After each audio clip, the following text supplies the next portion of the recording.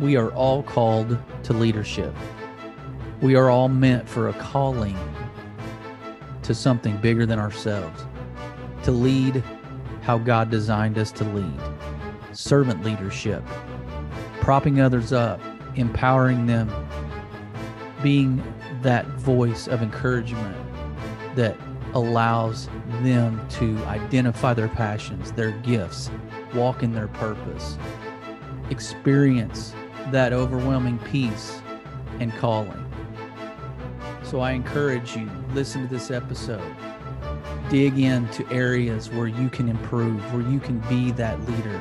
Lean into what culture says about leadership. Defy the odds of what society is telling you about leadership. Be countercultural, counterintuitive, be abnormal, be unique, be different, but most of all, be courageous leaders.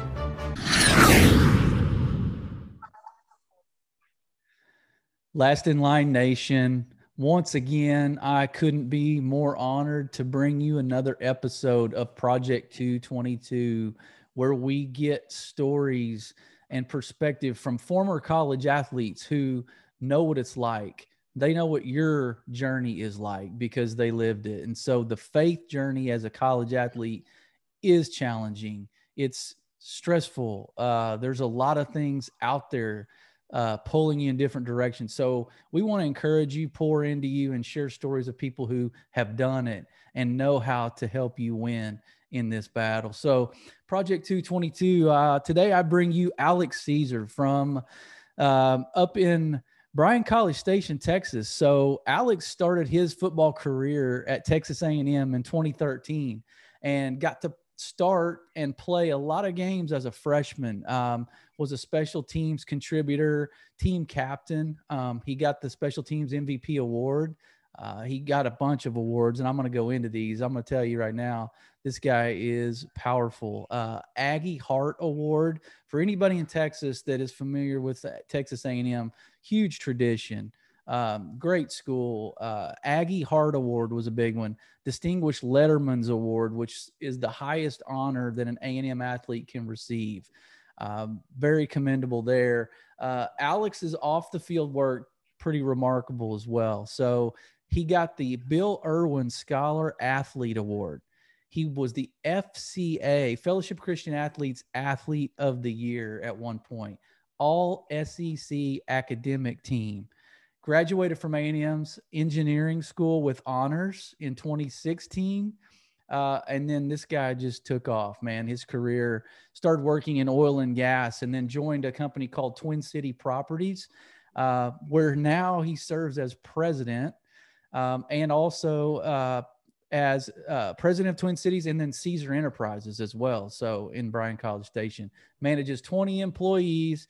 And I don't want to make anybody uncomfortable, but over $100 million in assets. So the guy's doing it. He is a picture of life beyond football, life beyond sports, and what you can do with that experience in college, getting a degree, making something of it. So let me formally welcome Alex Caesar to the show. Wow. Thank you. I appreciate it. Man, is that crazy to hear that about yourself? How do you hear that about yourself and not smile? Like, that is great. That's something you should be proud of for sure. And you're making use of your talents and gifts for other people. So, man, I appreciate you coming on because, you know, we talk about this off air, about this project and the vision of it. And man, I got to tell you right out of the Bible. So I feel like I was led to do this, and Project 222 comes right out of 2 Timothy 2:2. Where it talks about, you know, take what I've taught you, teach it to faithful men so that they can teach others also. So it's all about downstream discipleship, downstream investments of people. So, man, I think your experiences are valuable, and I can't wait to dig into this. But first, we're going to go into something a little crazy that I started this week. So we're going to do what I call an enlightening round. We want you to enlighten us about Alex Caesar, the person here behind the curtain. So enlightening, they're going to start with an N, these categories, 3 categories. All right, here we go. Nutrition, What's your favorite food? So my favorite food is probably, at least the second one's probably not that nutritious. I have a sweet tooth. Before that, I like seafood. So being from Southeast Texas, Southwest Louisiana, so there's a lot of seafood in that area. Yeah, so I didn't have another word that started with N, but we don't have to box it into just healthy stuff. That would be boring. So nutrition, favorite food. So seafood, and what else did you say? On the sweet side, I mean, ice cream, Yeah.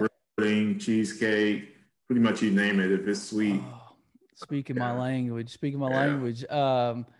And so, okay, so the second one here is, I like this question. So I thought of it, so of course I like it, but I really like it. But nuisance. So the second N is nuisance.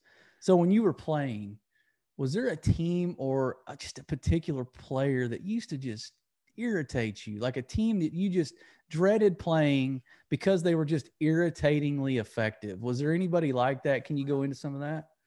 Well, obviously, everybody thinks of everyone's nuisance is Alabama. Sure. I think the biggest nuisance I played against, and the biggest nuisance, the reason is we never beat them. And I'm originally from Louisiana, and I wanted to go to LSU originally. LSU has to be going home, seeing all my family members, my uncles that are Tiger fans, and having in my head every year. Oh man. So that was my biggest nuisance. But the year after I graduated, we beat them, so I'll take it. Okay, well, good. Yeah, that's a tough out, man. Both of those are tough outs, and I guess it was definitely a love-hate relationship. I love them. This I couldn't help but hate them.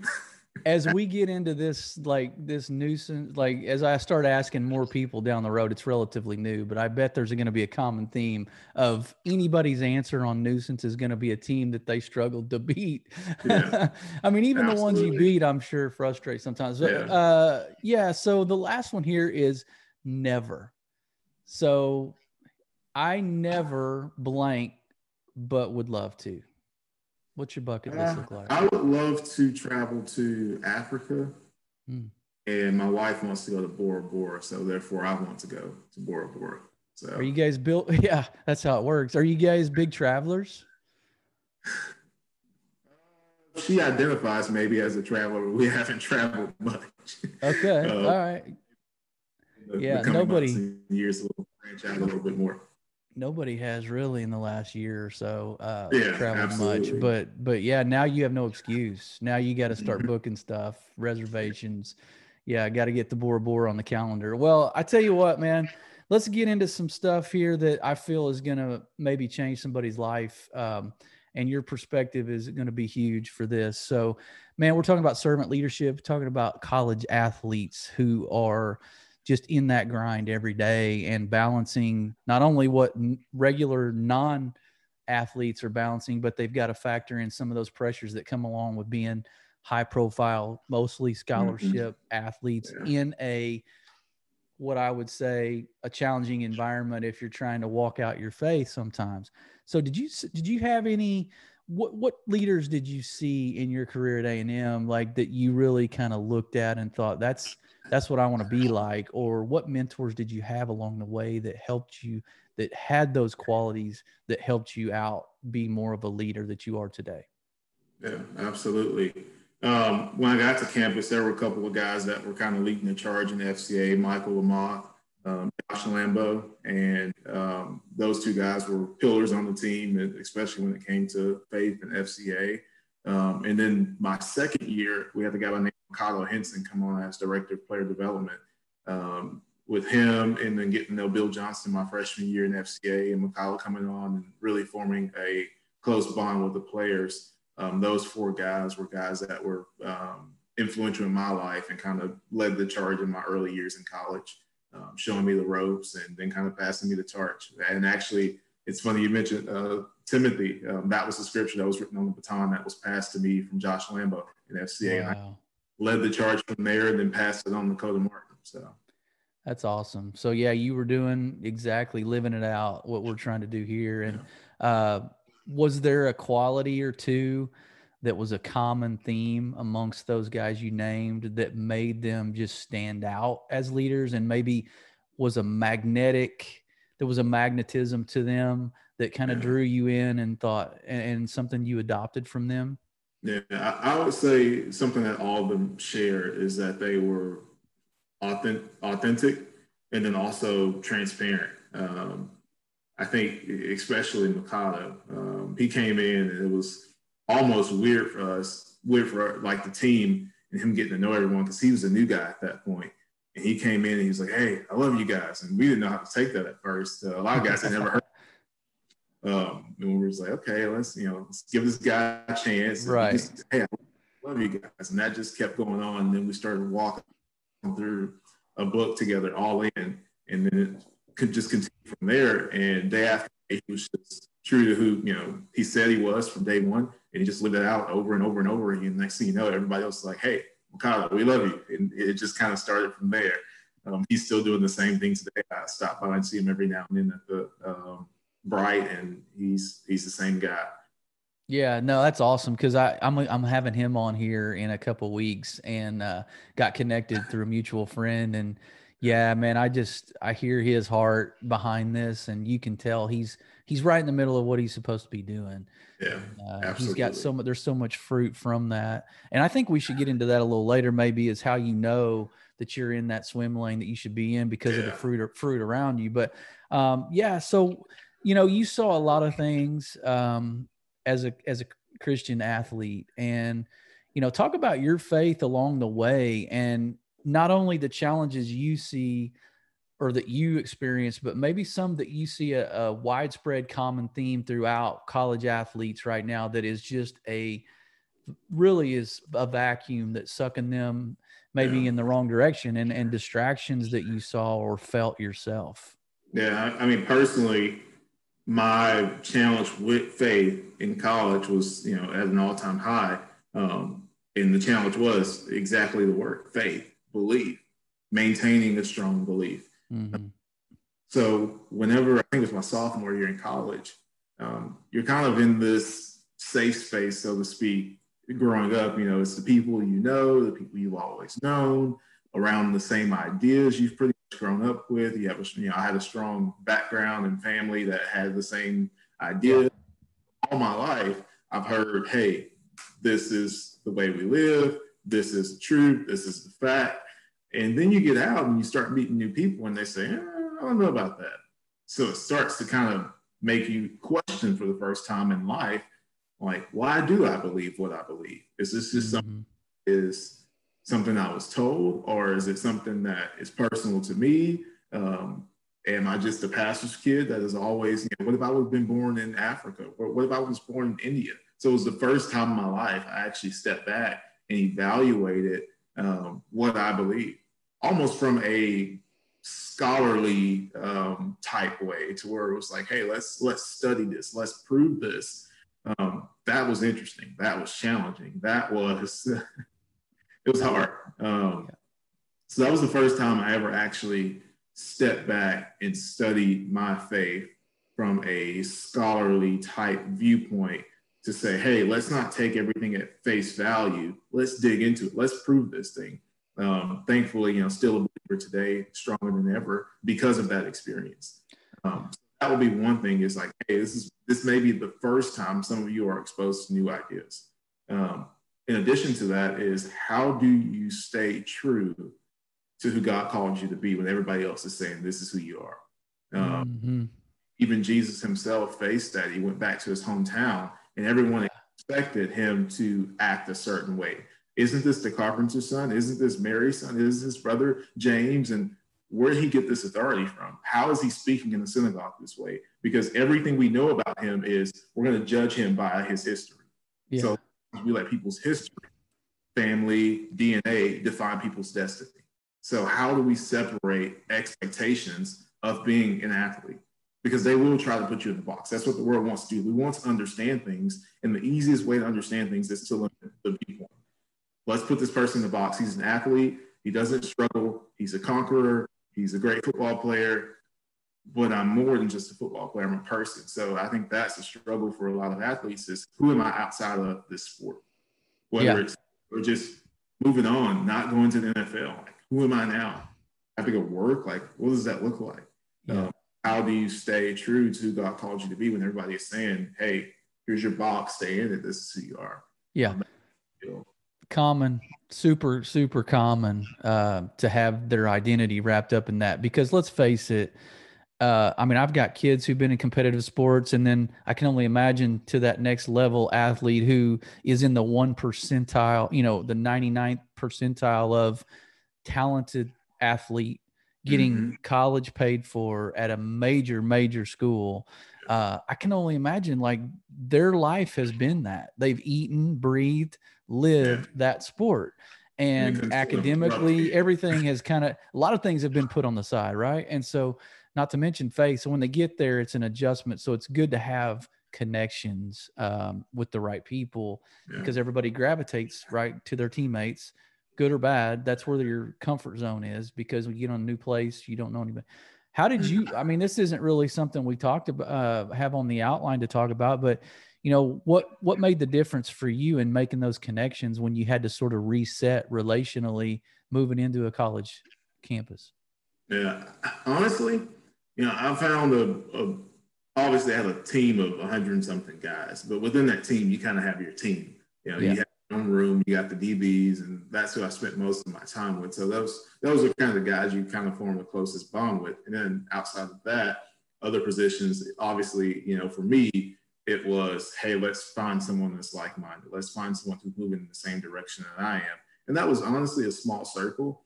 I think the biggest thing that helped me out was I had a strong sense of who I was when I came into A&M. I stayed true to who I was at that time. And then also, I didn't need a huge circle. Sometimes we try to be everything to everyone. Like, hey, I'm going to finish this, I'm going to go out this night, and I'm going to go to Bible study this night, and I'm going to, study this night. It's just, hey, this is who I am. This is what my time is going to be, consumed with. 1, believer. 2, I'm a student. And then 3, I'm an athlete.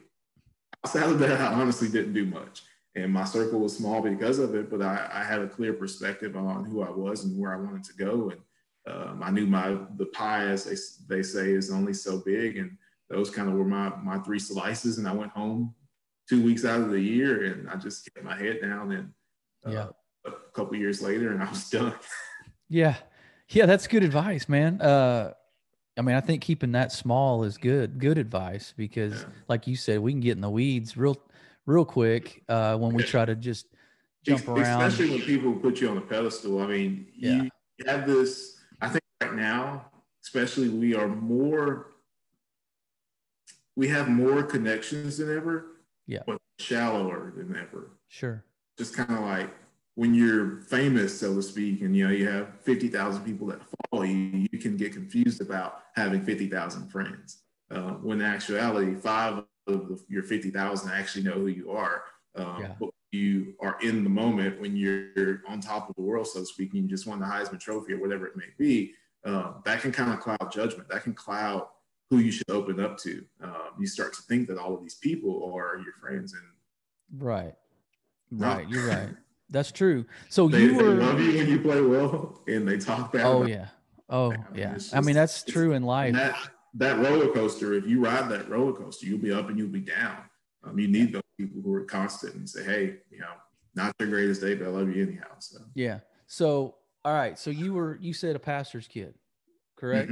Okay. But you then had to kind of take a hold of your faith and own it yourself along the way, is what you're telling us. So once you did that, and you studied and you started to prove or disprove or validate or, disqualify information, was there a point in your walk at college that just kind of something clicked? Was there a point where, once you took ownership of that faith, was there a point where a defining moment, if you will, that you could say, and maybe there wasn't one, or there was more, but talk about a way that you just kind of noticed, man, I think my path is going to go this way. Talk about some of that. So I say from 13 on, my faith had been solid, strong. Even when I was going through that, questioning, never walked away from it. Always, kept the faith, so to speak. But I would say two answers to that question. As far as a moment, I do kind of have a moment that was eye-opening for me, at least, and encouraging. Now, on top of that one moment, I would say all of the moments, because of consistency, that just commitment to wake up every single day. I think when I look back at it, it was all of the moments that made the moments. The moment, in the mind makes when they say, hey, who is this guy? It wasn't one moment, it was consistency. Hey, he was the same guy every day. So I'll say that. But my personal moment was when I was kind of going through this time, like, hey, what about this? And what about the Hebrew? What about the Greek? And I was far down the rabbit hole, so to speak. It was a bad thing, because now I have that testimony and I can understand, I can explain it to someone else who may have the same questions. So while I was doing all of those things, one passage just struck me in the middle of all of it. And the passage was about the blind man who was blind. I think he was blind from birth. And they started to question him. And that, everyone in the town knew that he was at one point blind. And they said, well, he asked his parents, well, who did this? And they said, well, he's of age, ask him. And they're asking, was he a prophet? Was he this? How did this happen? And the guy stops him and he says, look, whether he's a prophet or this or that, I don't know. All I know is when he came, I was blind. When he left, I could see. And I just kind of rested on that. I was like, man, like all of the things that we can argue and talk about when it comes to theology, it's like miss point, arguing all of the details. Right. Just kind of like, man, I know what happened in my life. I know who I was, and now I know who I am. And that's something that I don't need science and theology to prove. That's personal. I know what happened to me. That's kind of where I just rested on that. It's just like, wow. And I've been speaking and preaching since 13. And one message that stands out to me kind of in relation to that is one time I preached a message. I think the title of it was The Sum of It All. And basically it was, love God and love people. And I explained it by explaining the leases that we use for our properties. And, you have this thick lease and all of these pages and all of these rules that were made up because somebody did something. It talks about, not using those for entry and exits and not using a stove to heat up the house. And it's like, why is this in here? Well, somebody did it. Yeah. But at the end of that lease, there's a page called the Summary of Key Information. And if you just follow that page, if you get those details, if you sleep through the rest of it, but you get this part right, you'll be okay. We won't have to talk about all those little details. So there's a lot of things, that we have all of these different Christian churches. We have this separation, the split here, the split there. Well, I think this and I think that. But those key details, loving God and loving people and knowing what happened to me, was where I just kind of found that foundation again. And and if I could get in, there, because I think, man, if you can just boil it down, right? Like you're saying to people, and I'll qualify what I'm about to say with this. When we get in real granular in the Bible and we start trying to read between the lines of the lines of the lines, and we start trying, I think we clutter the area that is meant for the simple truth that can be life-changing. And like you're saying, somebody right now hears this and says, wow, I've really been just, in order to feel like a better Christian, I have been really digging and peeling back the layers of all these scriptures, which is good. Like you said, that's great. Get as much in there and learn as much. But at the end of the day, there's a page right in your mind or in your heart. It's the summary. That is, this is true. This is what you hang on to. And this is why it's important and how it's going to make a difference in your life. We're all sinners. We're all lost. None of us are good enough without Christ. He died. He rose. I mean, that's the meat we're going to get to. It's like, hey, here's what was done for us. Yeah. We all separated away from God. He leveled the playing field to where none of us could earn it. Gave us a gift to where this is what we have to accept. That he died for us, that he rose again, that We cannot do it without him. You can't earn it. Now there's a response to grace. There's a behavior modification that happens, but we're not in the behavior modification business. That's God's job. Yeah. It says, hey, here's the gift. And to the gift, here's my response. Right. Oh gosh, this is what happened for me. Therefore, this is how I respond. Man, he doesn't walk the same way. He doesn't talk the same way. That's because he's been given a gift and he appreciates it. He understands. Right. Yeah. So yes, grace does have a response. That's good. It's just like, what would we say if the planes and all of these things that we're bickering and arguing about and just in our heads, we wouldn't mention any of it because it doesn't matter. Right. Well, I mean, they talk about that in sales too. What's your elevator pitch, right? I mean, what can you say in that 30 seconds of going up the and so not that we try to rush through or gloss over things, but what you're saying is important. Get to the point. Yeah. What matters is what matters. And so along that defining moment line, did you have another like kind of aha moment? Did you have something that just kind of went off? Maybe you were frustrated. Maybe you were disappointed. Maybe something distracted you. Was there a point where you were like, not that you were going to stop believing in God, but man, I kind of see this over here looks kind of tempting. Was there anything about that kind of kept you on track? Yeah, I mean, so I would say it was probably in that same moment. Most people would look at me from the outside and say he walked a perfect walk, which is not even close to the truth. That's just outside perspective. Yeah. But it was in that moment because I think when you question to the point of you're not, I think I heard a saying that says, I think it was Tony Evans who said, I can ask questions, but I can't question God. Yeah. I think that was what he said in the sermon he preached one time. I can ask questions, but I can't question God. So I think whenever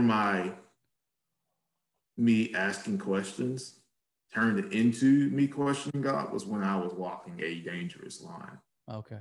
At that point, it's just kind of like when you start to scratch on God's sovereignty, he'll put you in your place. Yeah. Oh yeah. Whenever my kind of questioning of, okay, what about this and what about that turned into almost anger from not knowing everything and kind of, why is this way? And that tone shifted. And thankfully it didn't last too long. I was probably at my most dangerous moment, because at that point, when you start to kind of step on God's sovereignty, you start to act like, you start to take on that form like, well, I have the authority to do this and you don't. I mean, that's what happened when you own God's place. So yeah, that's good. That was probably my most dangerous moment when it came to, not walking the right way. Yeah. So let me ask you. So the next question we have, I'm gonna kind of give a variation of it, but stay on that same path. But if we could give ourselves advice as a younger version, coming into college, you're top 1 or 2% athlete in the country, and you could give yourself advice, or you could give yourself a heads up. How I want to vary this is, it sounds like in what you just described of a dangerous position or a risky mindset, you had to have somebody around you, probably, like you mentioned some leaders, but you probably had to have some people you were bouncing stuff off of, because we can't do this by ourselves. I mean, it's hard enough when you got 2 or 3 strong people around you. Give yourself some advice as a younger version of you that would be what you wish you would have heard about building those connections and really building that strong. What's the importance of that, I guess, for somebody listening? Yeah. This is, in faith and in life, I always tell people I kind of cheated because I've had I guess almost a knack for finding people that are where I want to be and that have walked the road that I'm traveling. And it's almost like cheat codes. That's right. I have 3+ years of real estate experience. My partner has 33 years. I talk like I have 30 years because of my time with him. Same thing in faith. It's like, hey, let's find somebody who's walked this path before, exactly what you're doing right now. And let's use the cheat codes. You don't have to learn from your mistakes. You can learn from other people's. So true. And I think that's kind of my maturation, acceleration process in life. And people look at me and say, hello, how old are you? what have you done already? And to me, it's nothing, but to them, I guess it's something. And they say, well, man, that's quick. You're kind of wise beyond your years. I'm thinking, it's out there. Read a book. Go to YouTube. Like, why would I make mistakes my partner made in real estate when I don't have to? I'll just learn from his mistakes. Now, some things you have to experience yourself, but if you can find someone who's walked the road that you're trying to travel, yes, it's like using a GPS. Hey, yeah. This isn't the fastest route anymore.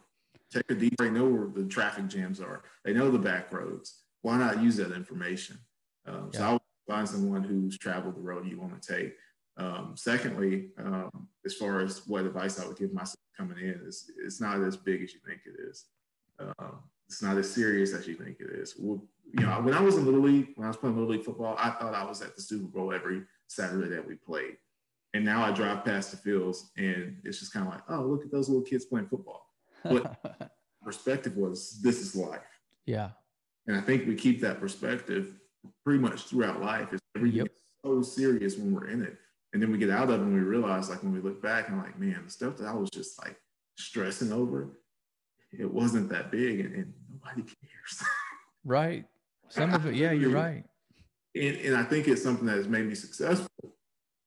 But I didn't sleep if I had a bad play. And we won the game by like 50 points, but I'm still thinking about the bad play. The piece of advice is kind of along the same lines of just being authentic. Whenever David was getting ready to fight Goliath, the Bible says that Saul began to put his armor on David and he tested it out and he took it off. And a lot of times we need to take off things. He says he took it off because he wasn't used to it. He trusted his training, went back to what he knew. Saul agreed to let him fight, but with stipulations. If you're going to do this, you need to look like this. You need to be dressed like a warrior. I mean, a lot of times that's what people try to do, especially the college athletes. Is like, hey, if you're going to do this, this is what you need to look like. This is the box you need to fit into. Sometimes we need to take off those expectations and be true to who God called us to be. So, absolutely, absolutely, well said. I like it. That was definitely for somebody, I believe, because there's a lot of people that are listening that are exactly where you were or exactly in that box that you're talking about. So that was perfect, man.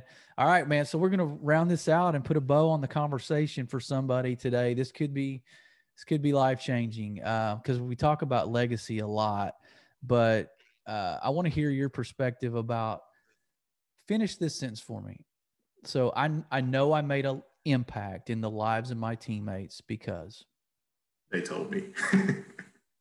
And they still tell me. That's too easy. I got to switch that question up. Go ahead.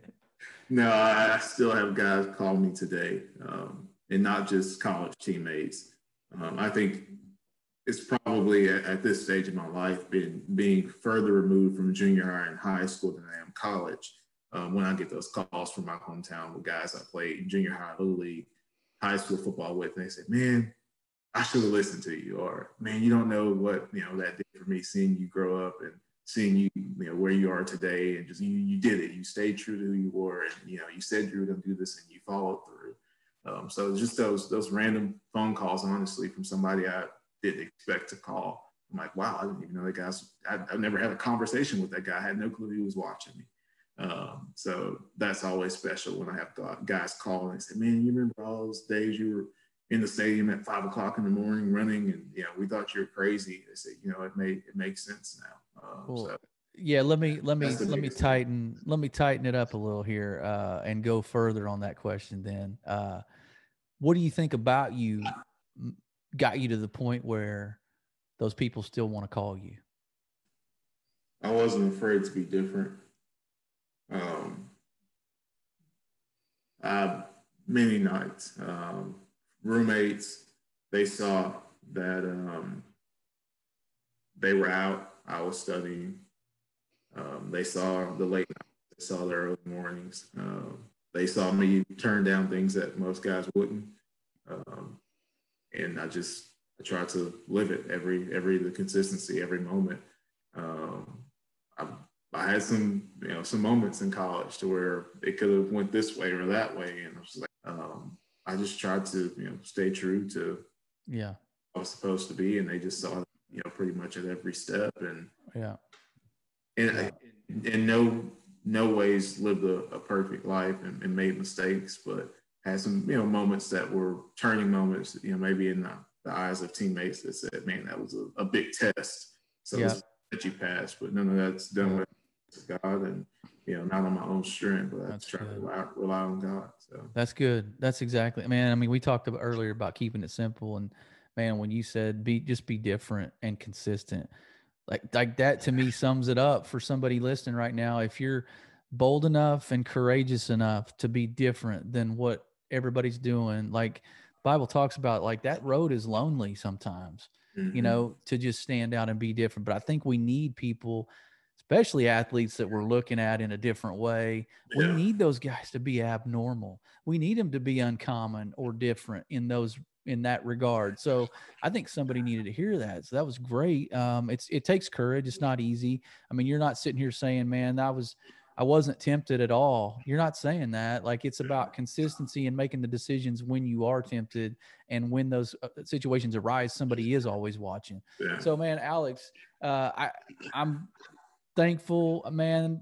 Thanks for coming on here, blessing people, blessing me. Like, this conversation was real. It was authentic, to steal your word. But I really appreciate it, because I think somebody can relate. They're living what you lived, and they have an opportunity to go either one direction or another. And I hope they choose the path that you described and the one that you took. So, man, on behalf of our audience, thank you.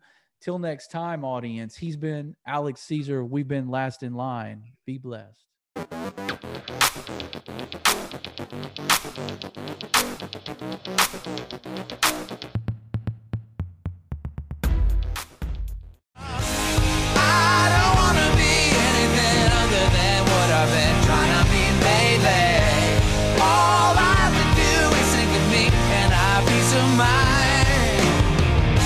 I'm tired of looking around, who's wondering what I gotta do, or who I'm supposed to